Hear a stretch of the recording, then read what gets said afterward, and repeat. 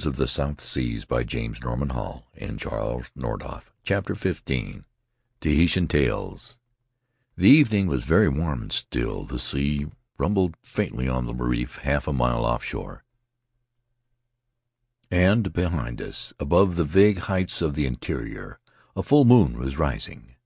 The palms were asleep after their daily tussle with the trades, fronds drooping and motionless in silhouette against the sky. We had spread mats on the grass close to the beach. Tanautu lay beside me, chin propped in her hands. She had been bathing, and her dark hair, still damp, hung in a cloud about her face. Her grandmother, Arima, the woman of Mauti, sat facing us, cross-legged in the position of her people. Now and then a fish leaped in the lagoon. Once, far down on the beach, a ripe nut thudded to the earth. "If you two like," said old Arima, "I will tell you the story of my ancestor, the Lizard Woman." The girl smiled and raised her head in the little gesture which corresponds to our nod. "That is a good tale," she declared, "and true, for I am named after that Lizard Woman who died so many years ago." The woman of Maupiti lit a match to a dry leaf of black tobacco over the flame. When she had twisted it in a strip of pandanus and inhaled deeply of the smoke, she spoke once more. Her voice was flexible and soft, with a sweet huskiness, an instrument to render the music of the old island tongue, its cadences measured or rapid, falling or rising with the ebb and flow of the tide. "In the old days," Airima began, "so long ago that his name is now forgotten, there was a king of Papenoo, a just man, successful in war and beloved by his people. His wife was a daughter of Bora Bora, the most beautiful woman of that island. She was the delight of his heart, and they had many children. When she fell ill and died, a great sadness came over the king. He could do nothing but brood over his loneliness. In his dreams he saw the face of his wife. Life was hateful to him. Even his children, shouting and playing about the house, grew hateful in his eyes. A day came at last when he could endure the sight of them no longer, and a plan to be rid of them took form in his mind. There had been a storm, and he knew that the waves would be running high at a place where there was a break in the reef. "Come," he said to the women of his household, "bring my children to swim. It will hearten me to see them sporting in the surf." But when they came to that beach and the women saw the great waves thundering in through the pass, they were afraid, for even a strong swimmer could not live in such a sea. Then the king, whose hope was that his children might drown, bade them forget their fears. One after another the young boys and girls went into the sea and were swept out by the undertow, fearless and shouting. The waves broke over them, and at times they disappeared. The women began to cover their faces, for they thought, "These pretty children, so dear to us, are as good as dead." Then the watchers saw a strange thing, a true thing, told by my grandfather, who had learned it from the lips of his ancestors. Beyond the breaking of the surf the children began to sport in the water, diving and leaping higher and higher into the air. Their skins grew black and glistened in the sunlight, their arms turned to fins, and their feet became like the tails of fish. The gods of those days had taken pity on their innocence, and had made them the first dolphins, the playful children of the sea. And the king was glad, for he saw his children would not die, and he knew that they could no longer come to his house to bring back bitter memories. As the years went on, the daughters of many chiefs were brought to the king, but no woman found favor in his eyes. His heart was always heavy, and no man saw him laugh. Sometimes he walked alone in the mountains, where men do not go even today, for he feared nothing, neither the raving spirits of the dead nor the lizard people, who in those days lived in the interior of the island. 50 generations of men have lived and died since our ancestors came to this island. They found the lizard people already in possession of the land. Taatamu, they called them, half human, half lizard, able to climb among the cliffs where no man could follow. The human warriors were more powerful in battle, and as time went on, the lizard folk were driven into the fastnesses of the mountains. Now the last of them is dead, but if you doubt that they once lived, go into the hills, and you will see the remains of their plantain gardens high above cliffs no human creature could scale. My own people are traveling the same path. Soon the last of us will also be dead, and the white man will glance at the scattered stones of our maraes to make sure that once upon a time we lived. But I was telling you of the king. One day, as he wandered alone in the mountains, a Lizard Woman was lying in the fern of the trail, the head woman of her people, skilled in magic and able to read the future. The king was a tall man, very strong and handsome. As he passed without looking down, she seized his foot gently. At that he looked down, and his heart swelled with love of her.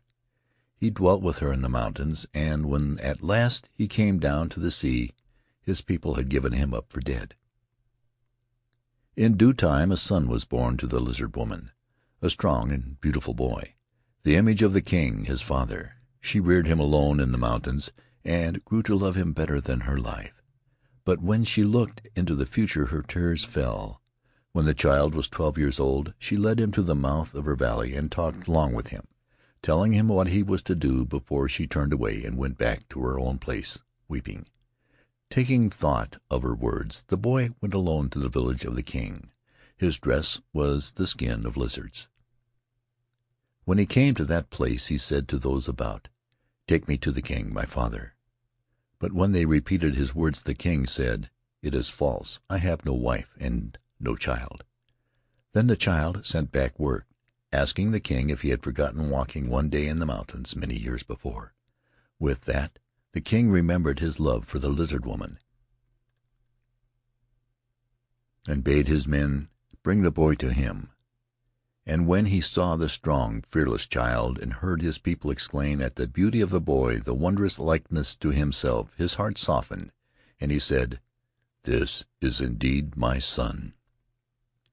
The years passed, and the heart of the Lizard Woman, sad and alone in the mountains, grew ever more hungry for her son, until at length her life became intolerable without sight of him. She stole down from the hills by night and went softly about the village, weeping and lamenting because her son was not to be seen. The people trembled at sight of her in the moonlight and at the sound of her weeping, and the king feared her, for he knew that she was powerful in magic, and thought that she had come to take her son away. In his fear he took canoe with the young man, and they went down the wind to Tehira, the low island, where he thought to be safe from her. But the Lizard Woman, by her magic, knew where they had gone. She looked into the future and saw only sadness and death for herself. What must be cannot be avoided. She leaped into the sea and swam first to Britannia, where she had lands and where the bones of her ancestors lay in the marae. When she came to that shore, she knew that her death was near and that she would die by the hand of her own son. Close by the beach she stopped to weep, and the place of her weeping is still called Tai-Nu-Edi, the little falling of tears.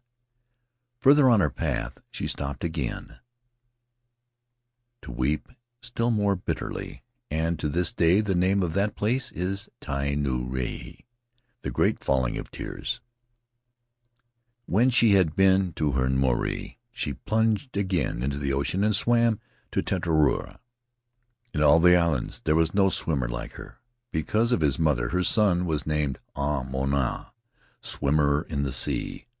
The king and the king's son saw Tinihatu coming far off, for Tinihatu was the name of that Lizard Woman, and they felt such fear that they climbed to the top of a tall palm. Then, knowing the manner of her death, she came out of the water, weeping all the while, and began to climb the palm tree. The two men trembled with fear of her. They threw down coconuts, hoping to strike her so that she would fall to the earth. But though she was bruised and her eyes blinded with tears, she climbed on until she was just beneath them, clinging to the trunk where the first fronds began to branch. She stopped to rest for a moment, and as she clung to the palm, allowing her body to relax, her son hurled a heavy nut which struck her on the breast.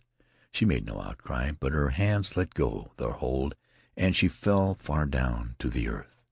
But the men still trembled, and were afraid to come down out of the tree, for she struck in a swampy place and was long in dying. All afternoon she lay there, weeping and lamenting, until at sunset the spirit left her body. When she was dead, they took her to Raiatea and buried her in her marae. After that the two men returned to Papenoo, and when the king died, the son of the Lizard Woman reigned long in his stead. These are true words, for the blood of swimmer in the sea, born of the Lizard Woman, flows in my veins. Old Airima ceased to speak. From the coconut shell at her side she took a lump of black native tobacco and began to tear off a leaf for a fresh cigarette. Her granddaughter turned on one side, head resting on a folded forearm, and looked at me. "Aye, these are true words," she said, "for is my name not the same as that of the Lizard Woman? During 1,000 years, perhaps more, Mai Tikito Mai, since the beginning, the women of our family have been called Tehinatu. You yourself, though we call you Terii, have a real name among us, Aomona, after her son. These names belong to us. No other family does well to use them." The flare of a match illuminated for an instant the wrinkled and aquiline face of Airima.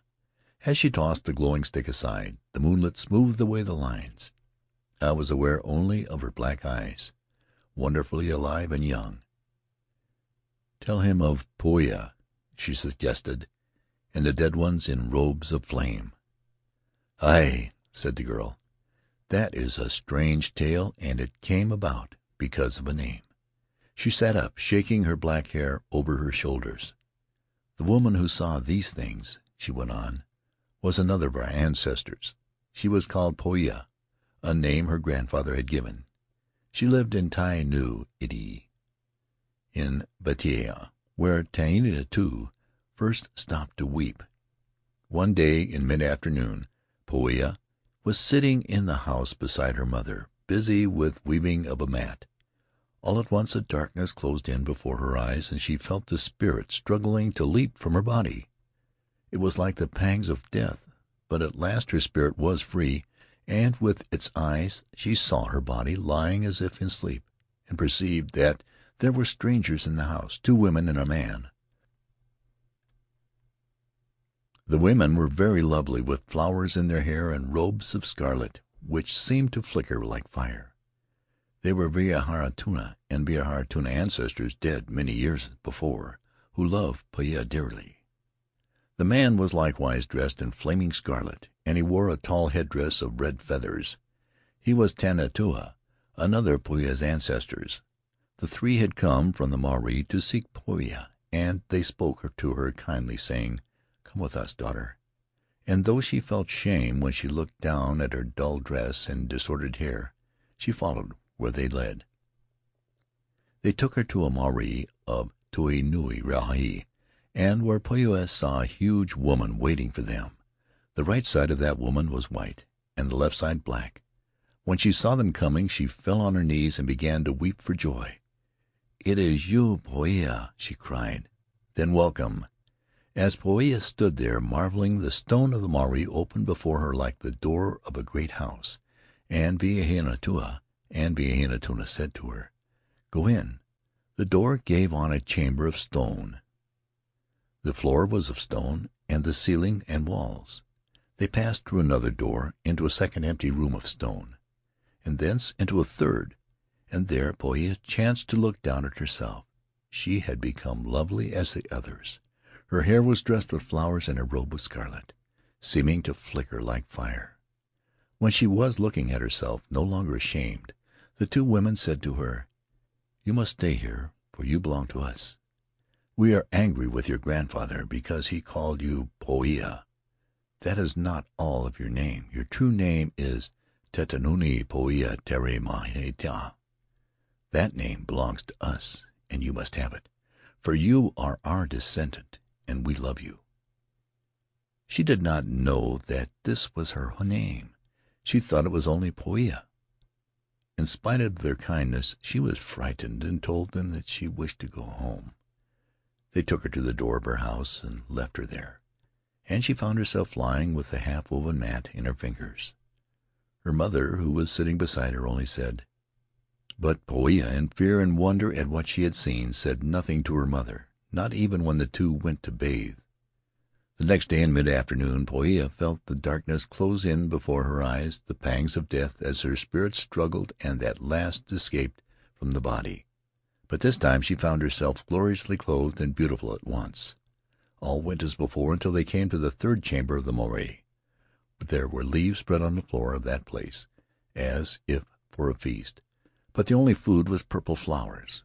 The others sat down and began to eat, and Poia attempted to do likewise, but the taste of the flowers was bitter in her mouth. Again the two women said, "You belong to us. You must not be called Poia, but Tetuanui Poia Terai Mateatinai," and they coaxed her to stay with them. But she wept and said that she could not bear to be separated from her husband whom she loved. As before, they were kind to her and took her to her house, where she awoke as if from sleep and said nothing. It was the same the next day, but this time, when they came to the third chamber of the Morai, Vahinetua and Vahinetua said, "Now you must no longer think of returning. You are ours, and we wish you to stay here with us." Poia wept at their words, for she began to think of the man she loved. "I must go," she said. "If I had no husband, I would gladly remain with you here." At last, when her tears had fallen for a long time, the three dwellers in the Morai took her home. They bade her farewell reluctantly, saying that next day she must come to them for good. This time Poia awoke in great fear, and she told the story to her mother when they went to bathe together. Her mother went straight to the grandfather to tell him what she had seen, and ask him if her true name was Poia, as he had said years before. Then the old man said that he had done wrong, for the name was not only Poia, but Tetuanui Poia Terai Mateatinai, a name which belonged to Vahinetua and Tanetua and Vahinetua, and these three came no more to get Poia. They were content, for they loved her and wanted her to have their name. As she finished her story, Tehinatu lay down once more, resting her head on her grandmother's knee. My thoughts were wandering far away across a great ocean and a continent, to the quiet streets of New Bedford, set with old houses in which descendants of the whalers live out their ordered lives. In all probability the girl beside me, Polynesian to the core, and glorying in a long line of ancestors whose outlandish names fell musically from her lips, had cousins who lived on those quiet streets.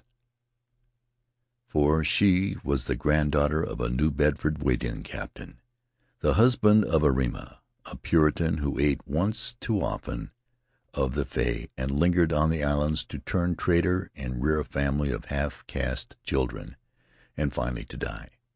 The story is an old one, repeated over and over again in every group. The white cross, the half-white children at the parting of the ways, the turning aside from the stony path of the father's race to the pleasant ways of the mother, and so in the end the strain of white, further diluted with each succeeding generation, shows itself in nothing more than a name, seldom used and oftentimes forgotten. It is nature at work, and she is not always cruel. "Is it the same with names in your land?" Airima was asking. "Are certain names kept in a family throughout the years?" "It is somewhat the same," I told her, "though we do not prize names so highly. My father and grandfather and his father were all named Charles, which you called Terai. Among my people," she said, "the possession of a name means much. As far back as our stories go, there has been a man named Maurice in each generation of my father's family. Some of these Maurices are strange men. There was Maurice Teravauna Ino, who fished with a bait of coconut for the spirits of men drowned in the sea, and another was Maurice Matatofa, who stole a famous shark, the adopted child of a man of Ferapiti. That was a good shark. It lived in the lagoon, harming no one, and every day the man and his wife called it to them with certain secret words. But Maruae coveted the shark, and he prepared an underwater cave in the coral before his house. Then, when the cave was ready, he hid in the bushes on the shore of the lagoon while the man was calling his shark, and in this way Maruae learned the secret words of summons. When the man and his wife had gone, Maruae called out the words. The shark appeared close inshore and followed him to the cave, where it stayed, well content. And that night he taught it new words. Next day the man and his wife called for their shark, and when it did not come, they suspected that Maruae had enticed it away. After that they went to the house of Maruae and accused him of the theft, but he said, "Give the call, if you think I have stolen your shark. I have a shark, but it is not yours." They called, but the shark did not come, for he had taught it new words. Then Maruae called, and the shark came at once. So he said, "See, it must be my shark, for it obeys me and not you." As he turned away to return to Faraipitihiti, the other man said, "I think it is my shark, but if it will obey you and no other, you may have it." Some days later a party of fishermen came to Maruae's cave where the shark lived. They baited a great hook and threw it into the water, and as it sank into the cave they chanted a magic chant. Then the shark seized the bait, and as they hauled him out, they laughed with joy and chanted, "E mato mare paru maho, e aimi mai eta ere." The chant is something about a good hook and a good line, but the other words are dead. What they mean no man knows today. That night there was a feasting in the houses of the fishermen. But next morning, when Maruae went down to the sea and called his shark, nothing came, though he stayed by the lagoon calling from morning till the sun had set. After that he learned that his shark had been killed and eaten, and from that day none of Maruae's undertakings prospered. Finally he pined away and died. Tehinatu stirred and sat up, eyes shining in the moonlight. The subject of sharks has for these people a fascination we do not understand, a significance tinged with the supernatural. "They did evil to kill that shark," she said, "for all sharks are not bad. I remember the tale my mother told me of Viritoa, the long-haired Paumotuan woman, wife of Maruae Omae. Her god was a shark. It was many years ago, when the vessels of the white men were few in these islands. Maruae shipped on a schooner going to New Zealand, taking his wife with him, as was permitted in those days. That woman was not like us. She understood ships and had no fear of the sea. As for swimming, there were few like her. When she came here the women marveled at her hair. It reached to her ankles, and she wore it coiled about her head in two great braids, thick as a man's arm. The captain of that schooner was always drinking. Most of the time he lay stupefied in his bed. As they sailed to the south the sea grew worse and worse, but the captain was too drunk to take notice. The men of the crew were in great fear. They had no confidence in the mate, and the seas were like mountain ridges all about them. The morning came when Viritoa said to Maruae, "Before nightfall this schooner will be at the bottom of the sea. Let us make ready. Rub yourself well with coconut oil, and I will braid my hair and fasten it tightly about my head." Toward midday they were standing together by the shrouds when Viritoa said, "Quick, leap into the rigging." That woman knew the ways of the sea. Next moment a great wave broke over the schooner. The decks gave way, and most of the people who were below died, the death of rats, at once.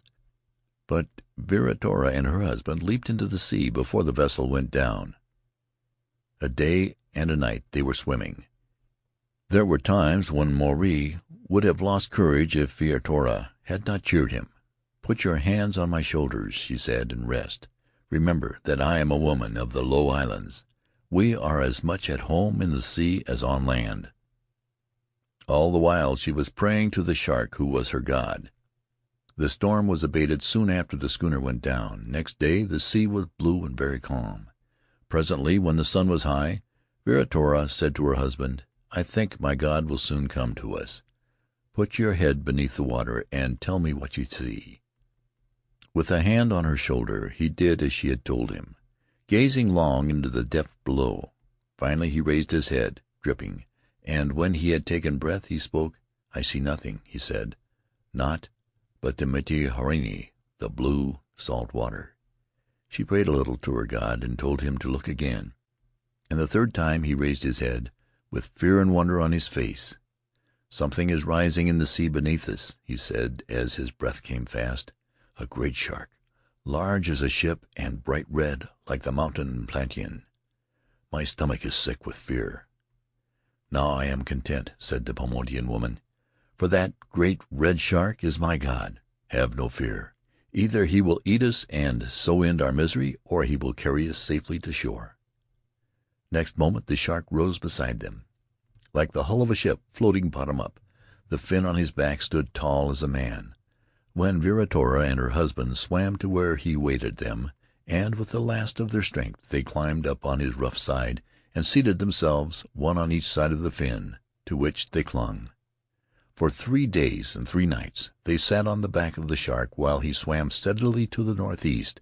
They might have died of thirst, but when there were squalls of rain, Viritoa unbound her hair and sucked the water from one long braid, while Maruae drank from the other. At last, in the first gray of dawn, they saw land. Mangaia, I think you call it. The shark took them close to the reef. They sprang into the sea, and the little waves carried them ashore without a scratch. As they lay resting on the reef, the shark swam to and fro, close in, as though awaiting some word from them.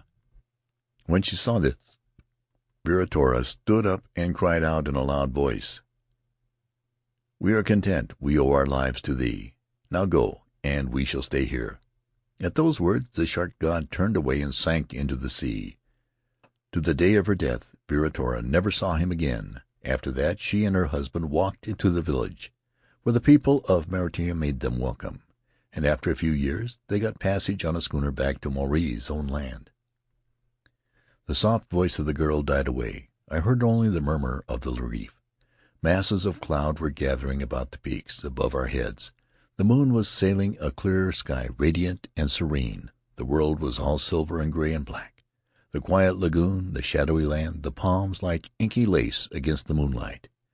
Tehinatu stiffed a little yawn and stretched out on the mat with the abrupt and careless manner of a child. Her grandmother tossed away a burnt-down cigarette. "It is late," said the woman of Maupapi, "and we must rise at daybreak. Now let us sleep." End of chapter 15.